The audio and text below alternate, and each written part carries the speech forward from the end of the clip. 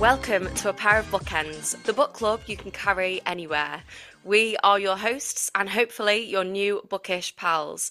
I'm Hannah MacDonald. And I'm Lydia Clare. Welcome to another instalment in our debut Spotlight series, where we shine a light on the freshest authors and their work. Today we are talking about the incredible debut novel by Madeleine Gray, Green Dot. It's already creating so much buzz in the bookish world and has been described as a daring and boisterous novel about finding love where you shouldn't. We follow Hera, a violently unsatisfied disaster, as she embarks on the affair of a lifetime. Madeleine Gray is a writer and critic from Sydney. She has a Bachelor of Arts in English Literature and Art History from the University of Sydney, an MSc in English from the University of Oxford, and is a PhD candidate at the University of Manchester, researching contemporary women's autobiographical literary theory. That is a mouthful. Her writing... Her writing has featured in Overland, The Guardian, The Sydney Morning Herald, Australian Book Review and The Times Literary Supplement, amongst others. She was a 2021 finalist for the Walkley Pascal Prize for Arts Criticism, and her debut novel Green Dot was published by Allen and Unwin in Australia in October and will be out in the UK on the 1st of February, published by W&N because I cannot pronounce the full name. We are thrilled to have Madeleine joining us today. Welcome to A Pair of Bookends. Thank you so much. I'm so happy to be here. I also can't pronounce it and I can't spell it. And every time I try to do it, I spell it differently. So we're all good. We're all good here. I'm so glad. Yeah. You're all in the same boat. Now, we love to start our podcasts with our favourite question, which is, what are you currently reading? Okay, so I also work as a literary critic as well as a writer. And I just got asked, which I'm very excited about, to interview Anne Enright at the Sydney Opera House in a few months. Very exciting. But that means that I have to become like a, verifiable Anne Enright expert in the next 2 months. I've already read like a few of her books, but like not as many as I should have. So I'm doing that. So at the moment, I just read The Wren, her most recent book that's getting a lot of hype, which is beautiful, beautiful book about the kind of legacy of one man's self-interest hurting generations of women. So I just read that one, and now I've just started The Actress, which is another one of her books. So I'm on an Anne Enright train. She's so great. We interviewed her last year, and what we were expecting was this serious literary person, and we were so scared, and what we got was this like loud, hilarious Irish woman. Oh, thank God. She's so brilliant, like just not what I expected at all, like so funny. She was dropping like jokes about like Irish culture and about religion and like nuns left, right and centre, and there was like one joke that was totally missed on us because neither of us are religious, and she made this joke about nuns, and then our faces were just completely blank, and she was like, nope, didn't get that, right, okay. She just like totally Brilliant. Oh my God, okay, thank God, because I've been like terrified, because obviously she's a very big deal. Okay. Yeah, great. Yeah. You're safe. Yeah, so cool. She's so chill, and I love The Wren, and I loved Actress. Yeah. And I'm trying to work my way through her backlist when I have time to read. Which is a long backlist. She's written so many books. She's written so much. But everything that she writes is gold, in my opinion.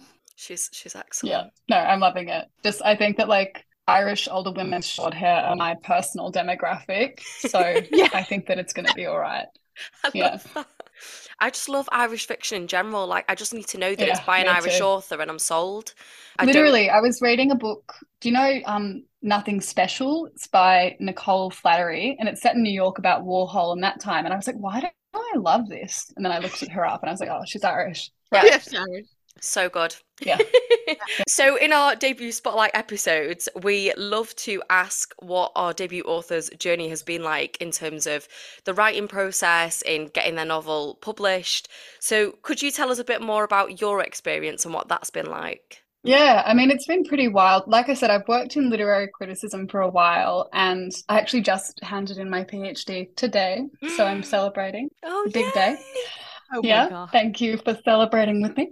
But I've been writing about literary fiction for a long time, and I was in Manchester doing my PhD, and then COVID happened, and I tried to stick it out, but I kind of, had a mental breakdown, as one does. and I flew back to Sydney, and then I was pretty devo here for a while, and I started working at a bookshop part-time for something to just to see other people, because a PhD is a pretty solitary experience. As I was doing that and doing my PhD, then another lockdown happened and I was living alone, so it was pretty shitty time, and I just kind of started writing Green Dot to make myself laugh, just to kind of have a glass of wine and write something funny and be like, God, you're hilarious, Maddie, like to myself, slowly going insane. And I just wrote it. I gave myself a deadline of about a year. I was like, just have something done in a year. And then I sent the manuscript off to an agent who I hadn't met yet, just being like, is this anything? And she was like, yeah, that's something for sure. And she was in London at the time for the London Book Fair. And she was like, do you mind if I sell it now? And I hadn't met her. And I was like, yeah, no, you can do that. Yeah, go for it. And then she like sold it within like a day. And then I had a book deal. So it's a pretty wild story, but that's my story. Yeah, that's not the usual, like, typical debut author story. I would lose my mind if somebody said, yeah, can I just sell this for you? I'd be like, yes. It was fucking wild. And I was still working in the bookshop, and I was trying to get like Wi-Fi in the storeroom at the top of the shop to like talk to Grace, who was in London, and she was at some party with Mick Jagger, and she's like, I'm here with Mick, and I was like, what the fuck is happening? And yeah, and then that happened, and then it sold in other territories, and I was like, well, this is a bit different. How did you manage to get any work done that day? Like, oh, I'm sure I was insufferable with my colleagues. Yeah. I was just flitting around the store being like, I'm actually really important, so can someone else shelve this? Stop. One day you'll all be shelving my book. Thank you. Yeah, exactly. I was like, I'm actually a very, very famous author. So if you could do the wrapping of the art books in the back, that would be really helpful to me. You said that and obviously I said before about you studying your PhD at the University of Manchester. That is Manchester in the UK, isn't it? Yeah. Represent. Love that. I'm a Manchester girl. for about a year. Are you? Mancunian. Well, yes. Love to see you. I'm very, very fond of Manchester. I love that place. Obviously, the pandemic was not cool, but it's an excellent city. I had the best time there before all hell broke loose. Yeah, I think I read you'd written something about Manchester, and I was like, I'm pretty sure but I think there's a Manchester in America, so it always throws me a little bit. There is, yes. There was like a Ben Affleck film about it. Is that what Manchester like by the Sea? Manchester by the Sea? Oh, I did. Yeah, I've not watched it, so I didn't know what that did you think they were in Greater Manchester by the Sea? Did I, Ek? By the canal? I didn't know. Like the canal, yeah. That's a completely different film. But when I read what you'd written about Manchester, it was ticking all the boxes. You were like, it's dark, it's cold. I was like, yeah, that sounds like us. But yeah, definitely that Manchester. Yeah. Are you going to return at any point, or you like done with us now? Yeah, no, I'm so excited. Actually, so I'm going to the UK next week for 3 weeks for a book tour. And one of the stops is Manchester. So I'm going to do a talk at Manchester Deansgate, which I'm very excited about, because when I lived in Manchester, I worked as a bookseller there. So it's a nice full circle. Gosh. Where did you work at? At God, I was about to say Witherspoons. Waterstones. Waterstones Deansgate. No way! Oh my gosh. Yeah. That's so exciting. We love Waterstones on Deansgate, and we love Martha there. So shout out to Martha. Yes, Martha's doing the talk. Oh, well, we must come. We must come. We must meet you in person. Yes, please. Date arranged. I forgot, Hannah, we're meant to be doing a podcast and not sorting out our social life. That's good, yeah. Very good. But there you go. So, I mean, if it's not obvious by now, we quite enjoyed the book. We loved it, and it's a brilliant, witty, and slightly acerbic and brilliant narrative. I wanted to talk to you a little bit about, you were saying obviously about your PhDs in, let me get this right, Oh autobiographical my women's God. literary theory. Nailed it. Crushed it. Yeah. Thank you so much. Thank you so much. Yeah, I went to university. Yeah. And That is clear. it is. And this book and Hera herself feels so natural, and Hera's our main character. They feel so natural and true to life. Did you delve into aspects of your own life to inform this book? Absolutely. I mean, I think that it's always tempting to be like, no, it's all fiction. I made it all up. But I think all fiction is autobiographical to an extent. And a first novel, I don't know how people don't make it to some extent autobiographical, because it's essentially the novel you've been trying to write for your whole life. Well, at least for me, it was. So I definitely took elements of, like, I think my humor is just Hera's humor. I can't even suggest that it's otherwise. But then I wanted to take kind of things that I'd experienced and then kind of, what's the word, refract them into other experiences that I haven't had, and then kind of extend them further. So like I'd experienced extreme heartbreak. Like I hadn't been in an affair, but I'd been with a very disappointing man. It happens to the And best I of just us. thought, what's kind of, yeah, it happens to the best of us. So I thought, what's kind of like, how can we just like compound that? So I'm always looking, what's a situation in which emotions that I want to deal with would be at their most volatile and wild, and that's kind of how the book began. And you also, like Hera, have done 3 arts degrees. Is that right? Yes, I absolutely have done this. Well, I love learning, I'm a Yeah, learner, don't we all? but don't we all? We love to learn. But I, like Hera, don't really like working corporate jobs, working full stop, but working corporate jobs. And I managed to avoid it mostly. I did have a short time working in an office. It wasn't really corporate, but from that time and from all of the anecdotes and experiences of my friends, I managed to piece together a kind of workplace texture that informs very much the first half of the book, which is really depressing, but also very funny because offices are just so wild that they exist. Yeah, I love I didn't actually know where you were taking me. I'm not gonna lie. So when I heard about your book, I was expecting this like very serious affair novel, and that's not what you gave me, and I love you for it. Because I am going to talk about this in a moment, but I love any kind of story about affairs and get very excited about them, and that's all I kind of need to know in order to pick up a book or to watch a TV show, is that there's an affair storyline in there, and I'm like, okay, sold. But when I started this book, I was like, oh, you're taking me on a different journey. And when it started in the workplace, I was like, this is golden.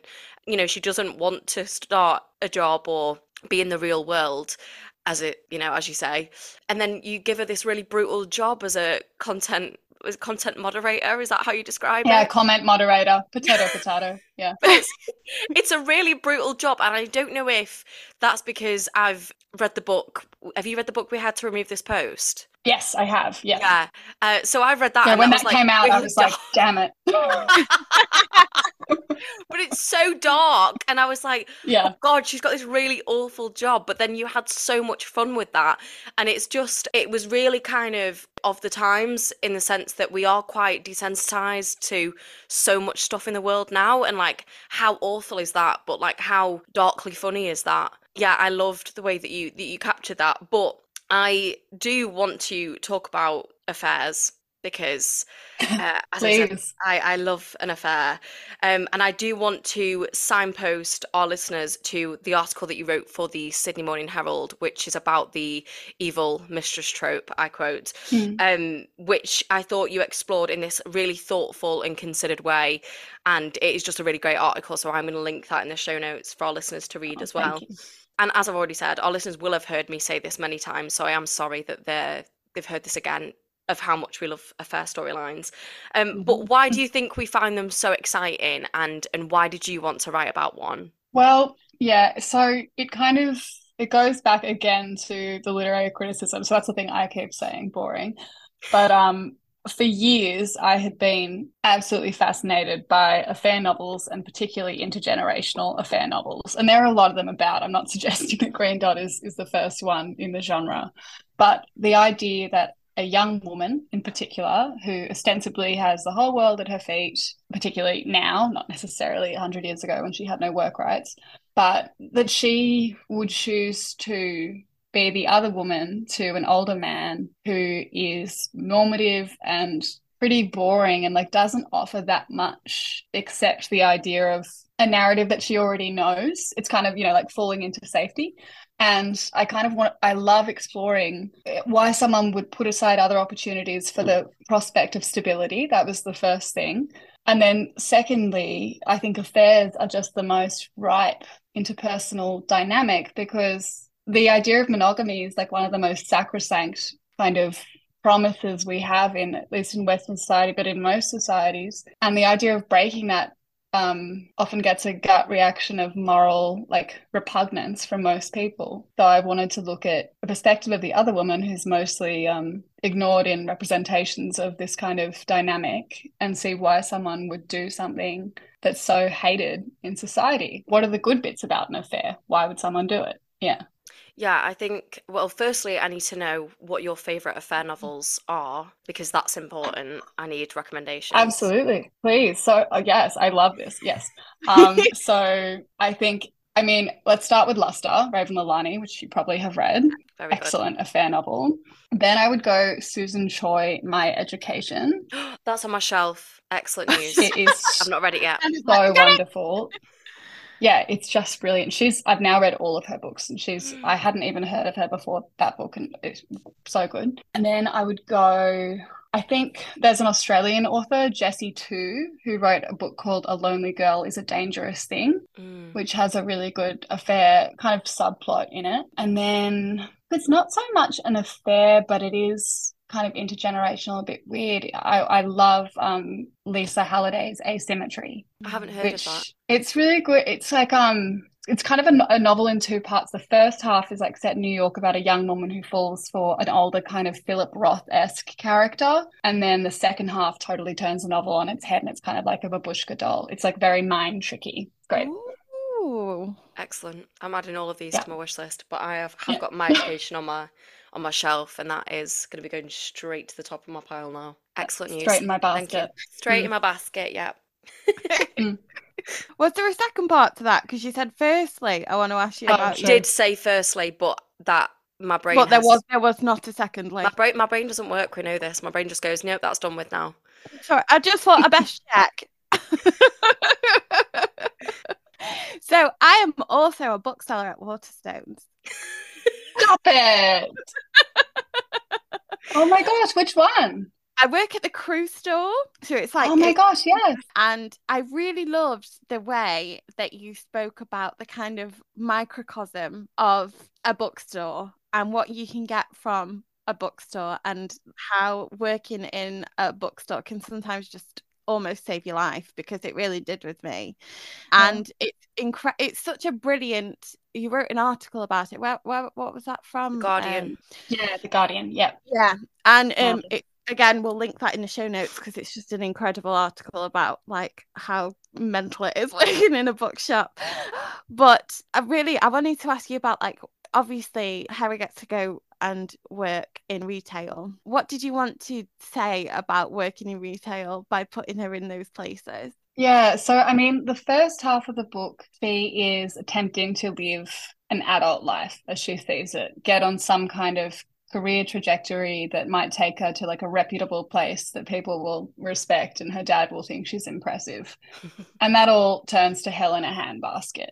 And in the second half of the book, or really the third of the book, she's kind of attempting to rebuild her life in the wake of immense disappointment. And she kind of decides that in retail work, even though it has all of the problems that we associate with retail work, like precarity and everyone's rude to you, like customers at least, and it can be a bit of a terrible time, it also has like immense dignity because it's like the most honest work you can do, which is you are selling products that have been created by people to other people. And there's something, dignified about that. Mm-hmm. And what she finds in that workplace is a sense of community with her colleagues, because they're all kind of not so caught up in a capitalist agenda of seeing work as the embodiment of their like human spirit. They see it as something that they do, but it doesn't define them. And so yeah, I wanted to see her in a workplace where she was able to be herself as well as a worker. Yeah.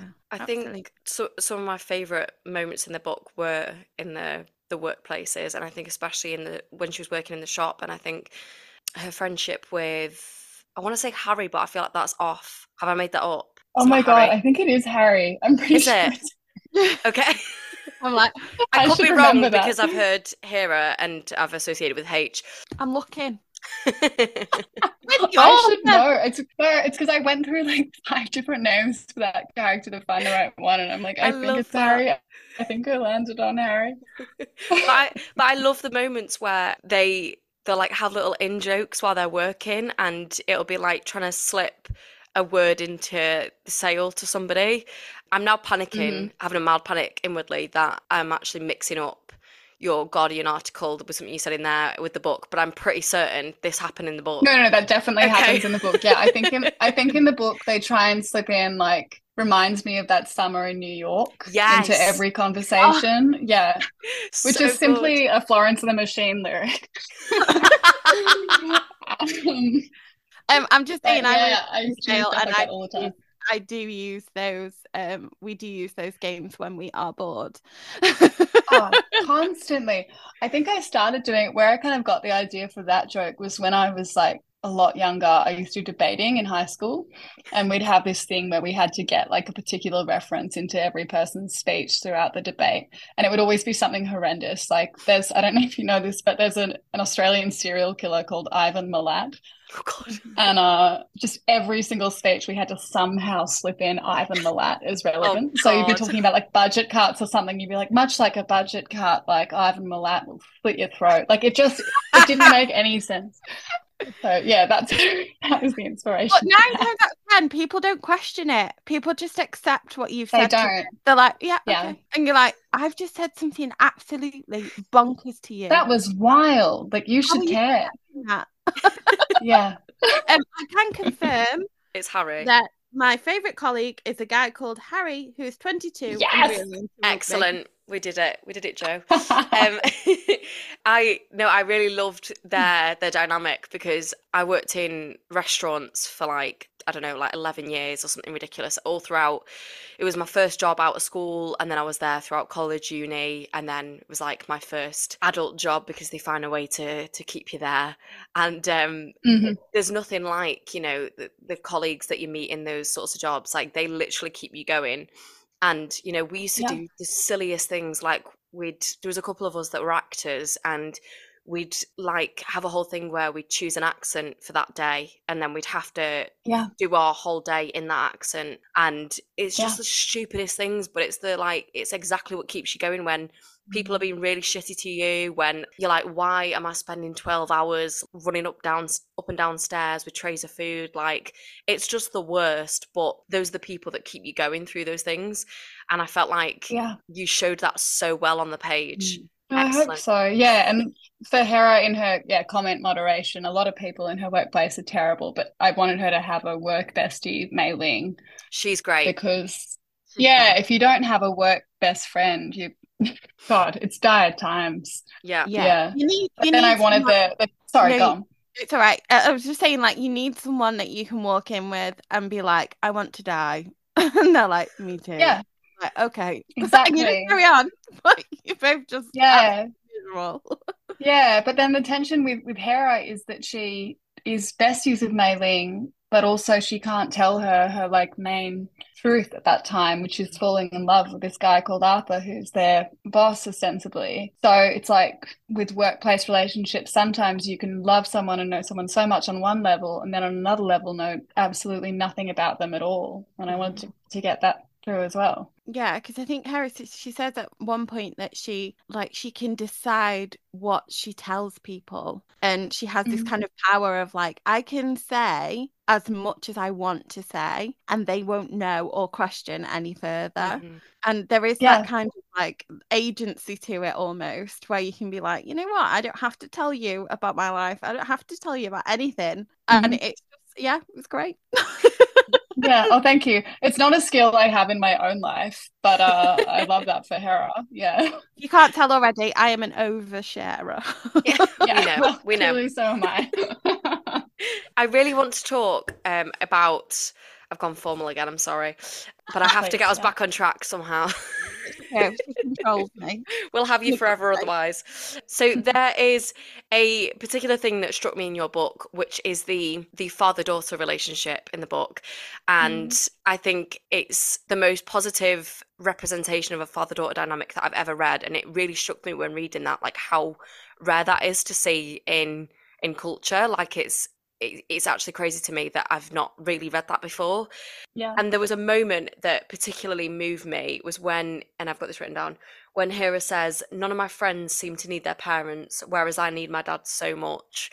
And it was just the smallest line, but it made me so like emotional.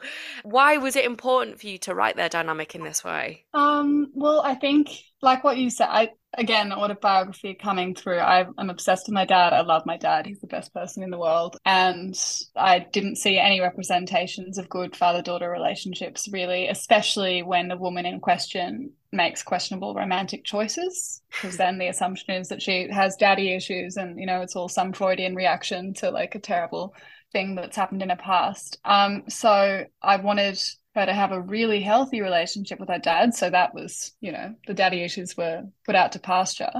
But also, I needed a relationship that was just pure in the book, that was just love. And it is that with her friends, but also, they have their own judgments, their own lives, they're all going through stuff. And with her dad, it's just like a really simple kind of reciprocal respect and love. And so I wanted him to be like the litmus test in the book for Hera's moral journey. So, when she disappoints herself or her friends, that's bad. But if she disappoints her dad, who is just, light personified, that she's really taken a dangerous turn. And also I love to get to talk about my dad on podcasts and in interviews. So maybe it was that as well.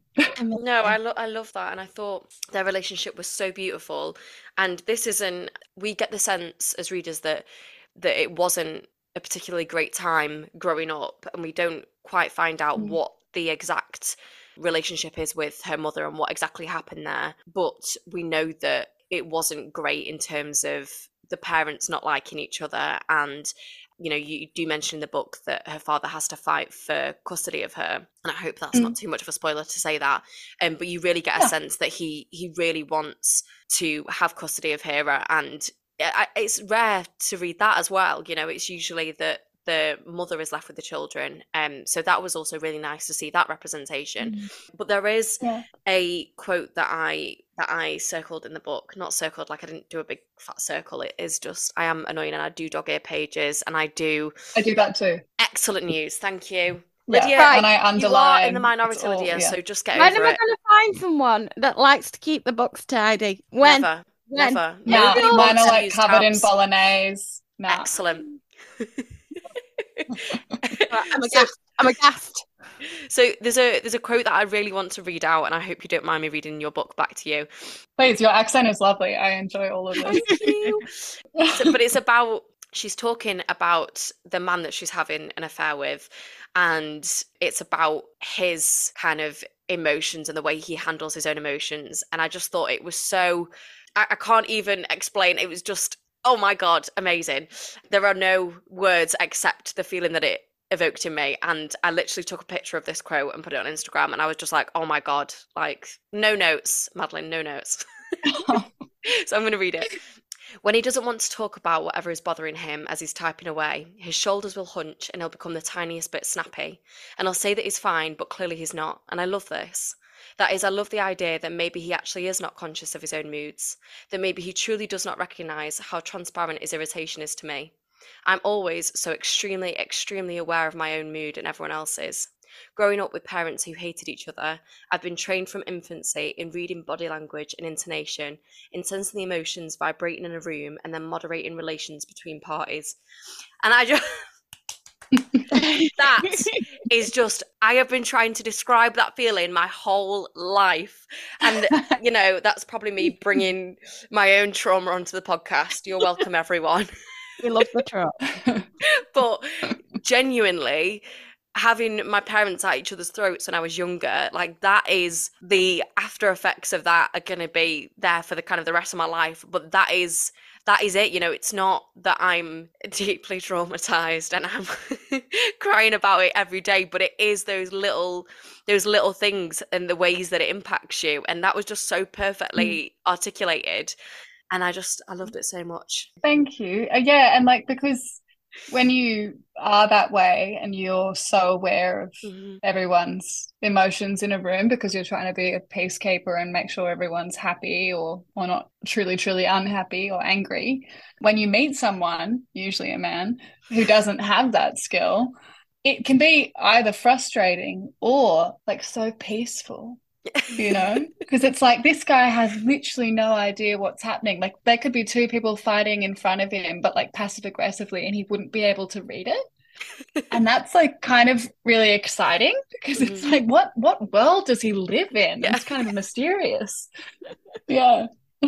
I would also find that incredibly frustrating. Like my boyfriend is not like that, but I would find that very frustrating in terms of like, why do you not understand that I'm irritated and I need you to ask me if I'm okay? Yeah. Yeah. Read the subtext. Yeah. That says a lot about me, doesn't it?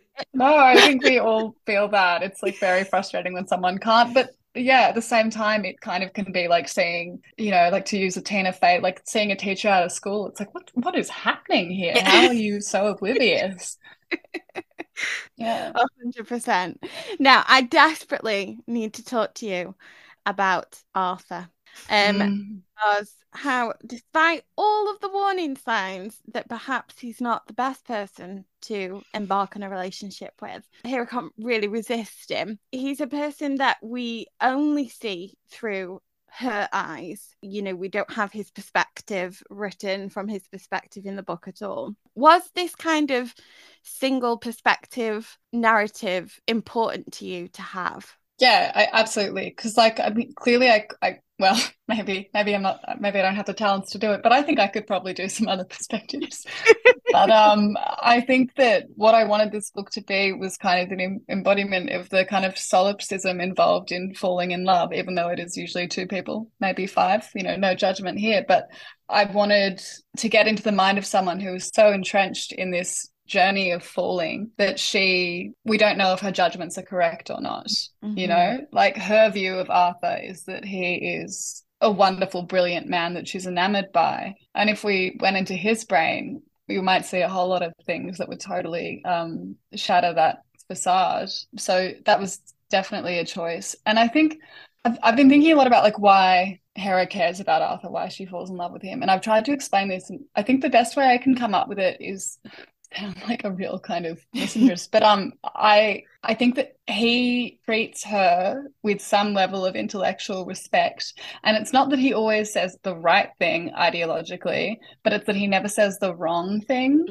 And I think she's so used to men in particular just like stepping in it and saying things that are so off and weird, and with him he just doesn't do that, and that's a huge relief to her to be talking to a man who is not like objectively terrible. And it's such a low bar. But she and because she meets him in such a space of desperation in this job, it is kind of incredible for her to meet him, and then she attaches everything that she wants in her life to this one man. I think there's also something to be said about the fact that they meet in a job that, I mean, we don't know if he hates his job, but she certainly hates hers. And he's the person that she connects with the most in this job. Obviously, she has Madeleine, but they have this just kind of next level connection. And he's the kind of thing that keeps her going and that excites her when she doesn't kind of know what she's doing with her life.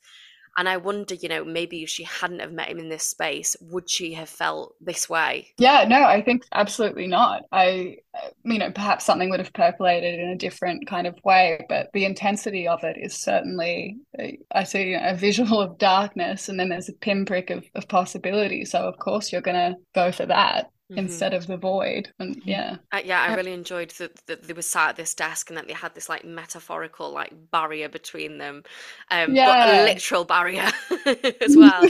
And exactly. it made it more exciting. Yeah, absolutely. Something I'm very pleased with the UK cover of the book is that like on the front, Hera's there and then there's the spine and then Arthur's on the back. So they're once again divided, which I'm like, Excellent. yes, perfect. It's so good. Yeah. It's just, I find that I didn't want him to be a bad guy. And I feel like you do a really good job of, even though objectively I can look at it and be like, yeah, that's a stupid decision that you're making there. Like, I was like, oh my gosh, he's replied. Oh, he's online. I was full on for it. I mean, what that says about me, I don't know.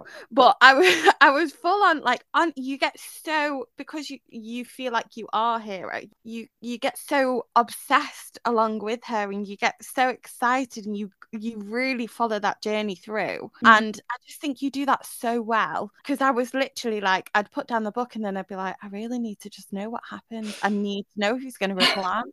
Like, I couldn't. I was obsessed with myself. I was massively I'm glad. rooting Yeah. I mean, that's what I hope for, because like, yeah, otherwise the book's not going to be that interesting to you if you're not rooting for them.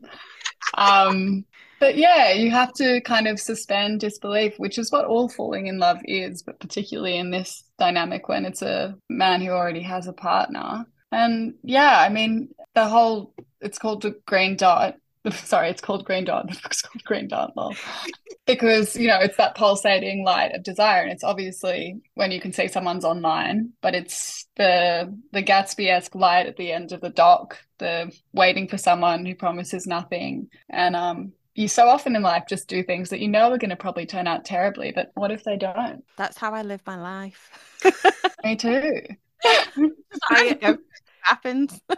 Yeah, I also think that obviously the book is literally advertised as like an affair novel. I knew it was going to be an affair novel going into it. That's mainly one of the reasons why I wanted to pick it up and I was so excited to read it. But the way that we find out, it was almost like I'd forgotten and it had like gone into my subconscious. The moment that she realizes that actually no, he's with somebody else is just the most gut-wrenching moment. And I'm not going to give any spoilers, but just the way that you wrote that, oh my God. I knew it was coming. I knew this is what was going to happen. And yet it still got me when she finds out. So does she. She knows. Yeah. I think subconsciously she knows that. I feel like you would just sort of pick up on the vibes of like this. There's something off about him. There's something not quite right, but I'm going to ignore it. There's something not being said. Yeah. There's something that he's omitting. He's not lying, but he's omitting something. And I think it's really interesting. And like you said, Hannah, like there are some moments in the book, particularly there's one revelation a bit later in the book. It was like a punch in the stomach. I was like, oh no. Even though I kind of knew like half a paragraph before what was going to happen. Yeah. I was like, just say it's not the thing I think it is. And then it was. And then I was furious, but I was also like, we can make it work. No, in my proof, it was at the end of a page, where you kind of knew where it was going, and I was like, I can't turn the page. I cannot turn this page because I know what is coming, and I like no, absolutely not. So we're not giving any spoilers, but oh my God, but there's a moment that you have to keep going for. Let me tell you. I know my editor with that one was like, must we? And I was like, we must. So good. Now we've already made it very obvious how much we love the book. Our conversation has just been a series of us going, oh my God, and screaming. But I felt that you captured modern life, and I think I've already said this, but in the most unbelievably smart and witty way. And I enjoyed it so much, with the language that you chose to use, the phrases, the way that you explored modern dating, and sort of the dialogue between characters as well. I just love it when writers can write good dialogue. It's just, there's nothing quite like it. But there was also a quite unique dialogue that I felt between Hera and the reader. How did you go about creating that?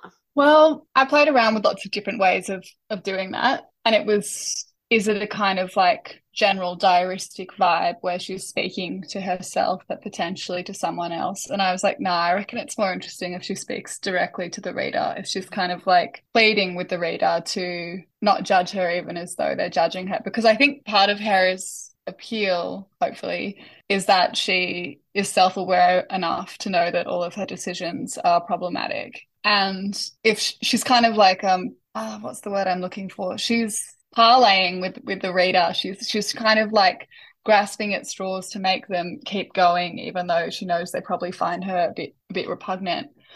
And I wanted to break that fourth wall a lot. And then it's also there's opportunity for jokes with that kind of narration. Like at one point, I can't remember when it is in the book, but she says something like about another character in the book, had Soph even been listening? Had she even been reading?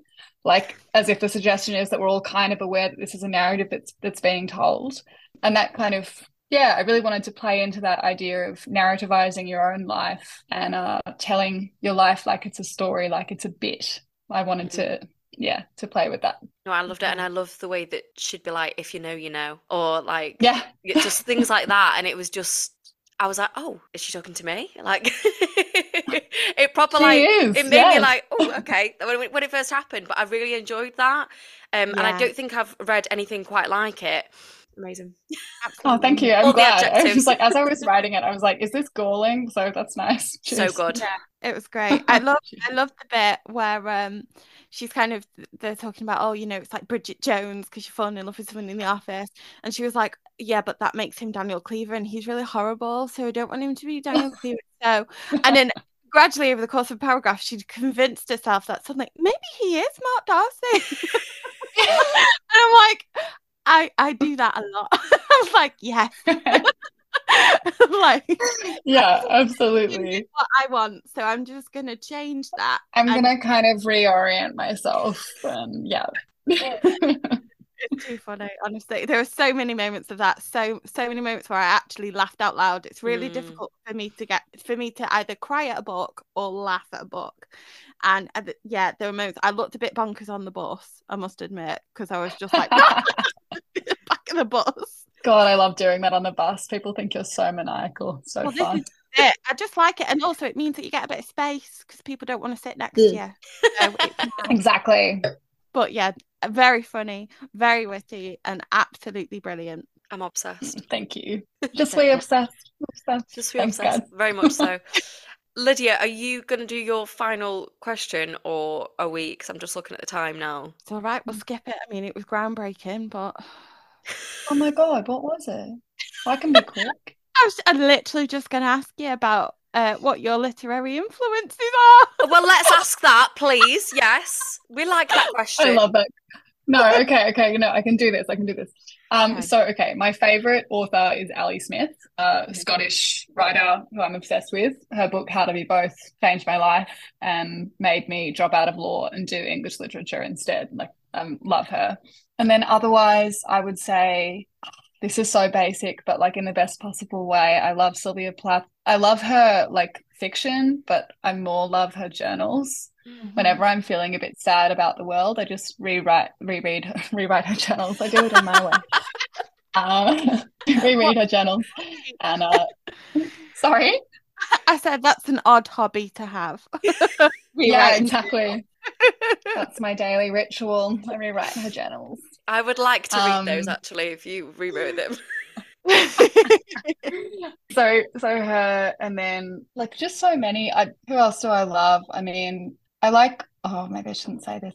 I love Deborah Levy's fiction. I don't like her nonfiction as much, but all of her fiction really, really speaks to me. And then just any young woman who writes something really, really funny. Like Patricia Lockwood kills me, and I'm just always inspired by how funny she is and how kind of bizarre. And I just want to bring that kind of manic humor to whatever I do. Well, I cannot wait to read what you write next. Are you working on anything new? So at the moment, I am turning Green Dot into a television show. So I know, right? Our reactions. I'm sorry, they were silent, but they were large. I'm not even like, I don't even mean that. I don't say this lightly. This is like the best news I'll have today.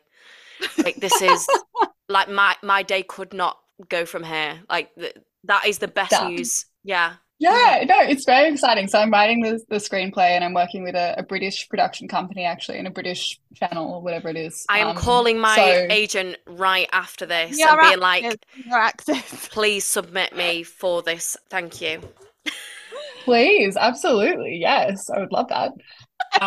But yeah, so I'm doing that. So that's fun because I haven't written a screenplay before this project. So that's a learning curve. But like I love dialogue, and so that's good. So I'm doing that. And then I am, yeah, just submitted my PhD. So that's done, which is great. Incredible. And now I'm kind of starting a new fiction project, but it's in very early stages. But it's going to be more of a story over a much longer period of time about two women. Ooh, I'm Amazing. so excited.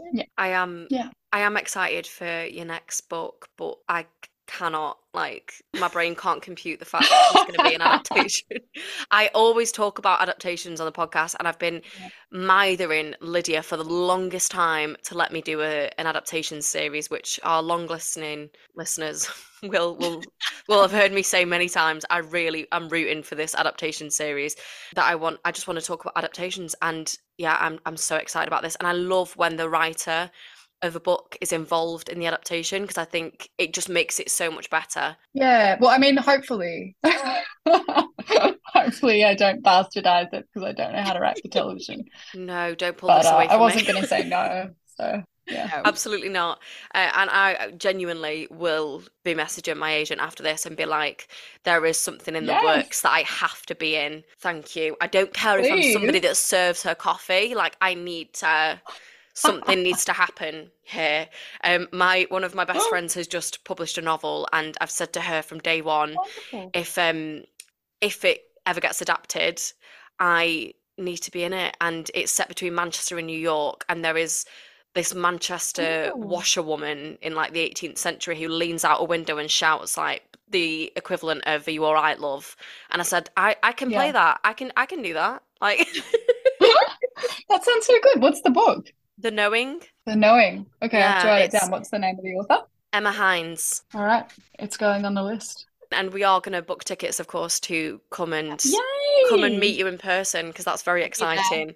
We'll have a Um, banner. We'll have t-shirts.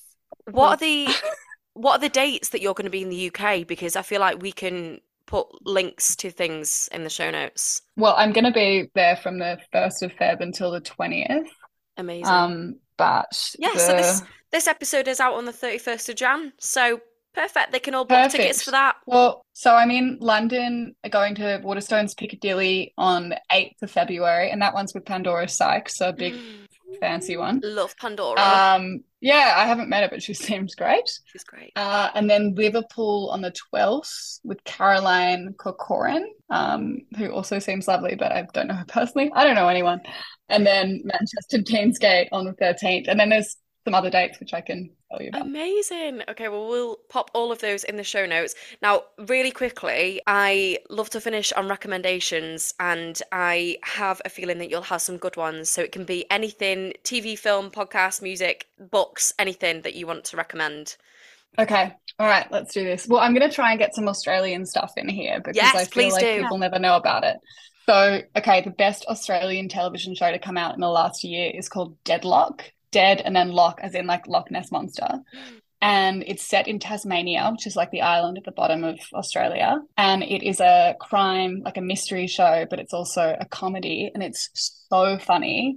It's about like some killer is only killing men and they have to like, work out who. So it's a genuinely gripping murder mystery, but it's so funny. Like, hard recommend. Book would be Madison Godfrey, who is another Australian. And it is like a prose poetry memoir, which sounds like maybe a bit hard to read, but like it's not. It's so funny. And it's about kind of Maddie is non-binary and about like inhabiting different gender spaces. But there's just the best poem in there about like finding kneecaps sexy. It's just really funny. I don't need to know more than that. I'm sold. It's so good. And then the book that I recommend, it's not Australian, but I just love, and I don't think it gets enough love, is The Animators by Kayla Ray Whitaker. She's an American author, and it's a story about two best friends who meet in art school who end up animating films, and one is gay and the other is straight, and there's some unrequited love going on there. But then it kind of becomes like a road trip book where they kind of go back to weird states in America to revisit their trauma. It's like so much. It's just Like, I reread it every year, and I think everyone should read it. Oh, wow, a reread. We always love people that come on with a reread because it means it's really good. Yeah. Yeah, it's so good. I'm adding that to my wish list ASAP. Madeleine, where can our listeners find you on social media? Oh my God, shit, I should remember my handles. So I have Instagram and Twitter. On Instagram, it's Madeleine_Gray_. And then I think on Twitter, it's like the opposite of that. It's like Gray_Madeleine_, because clearly I was not the first Madeleine Gray to get to either of these channels. I love that. And if you would like to buy Madeleine's book, please do. As far as I'm aware, our Australian listeners can already buy it. They've had it for a couple of months, and it'll be out in the UK tomorrow when this episode goes out. It's the 1st of Feb. Oh shit, true, yeah. Yeah, Wow. so this will go out on the 31st of Jan. So yes, you can buy it tomorrow in all good bookshops. And oh my God. It's very exciting. Is it out anywhere else, or am I right in thinking it's out in the US on the 28th of February, and it is also out right now in Germany in German. Oh wow, gorgeous. Yeah. Amazing. Yeah. So our US listeners can pre-order, which is very important for debut novelists, so please do that. Go buy it. The link is in the show notes. Go follow Madeleine. And if you want to follow us, you can do so at A Pair of Bookends Pod on Instagram and at A Pair of Bookends on Twitter and TikTok. And if you enjoyed this episode, please don't forget to rate, review and subscribe so we can reach more of you. But more than anything, Madeleine, thank you so much for joining us today. It's honestly been so amazing talking to you, and we absolutely adored your book, so thank you. Oh, thank you. Honestly, this has been like the most fun interview I've done in yonks. This has been great. Thank you. Stop. Can we be friends, please? Thank you. Please, yes. Well, we'll see you in Manchester. Yeah, bloody see you at Deansgate. Let's go out to, I don't know, what's it called? Ancoats. That's a cool place. Ancoats is the best. Let's do that. Gorgeous. Done. Thank you so much, listeners, for listening, and goodbye.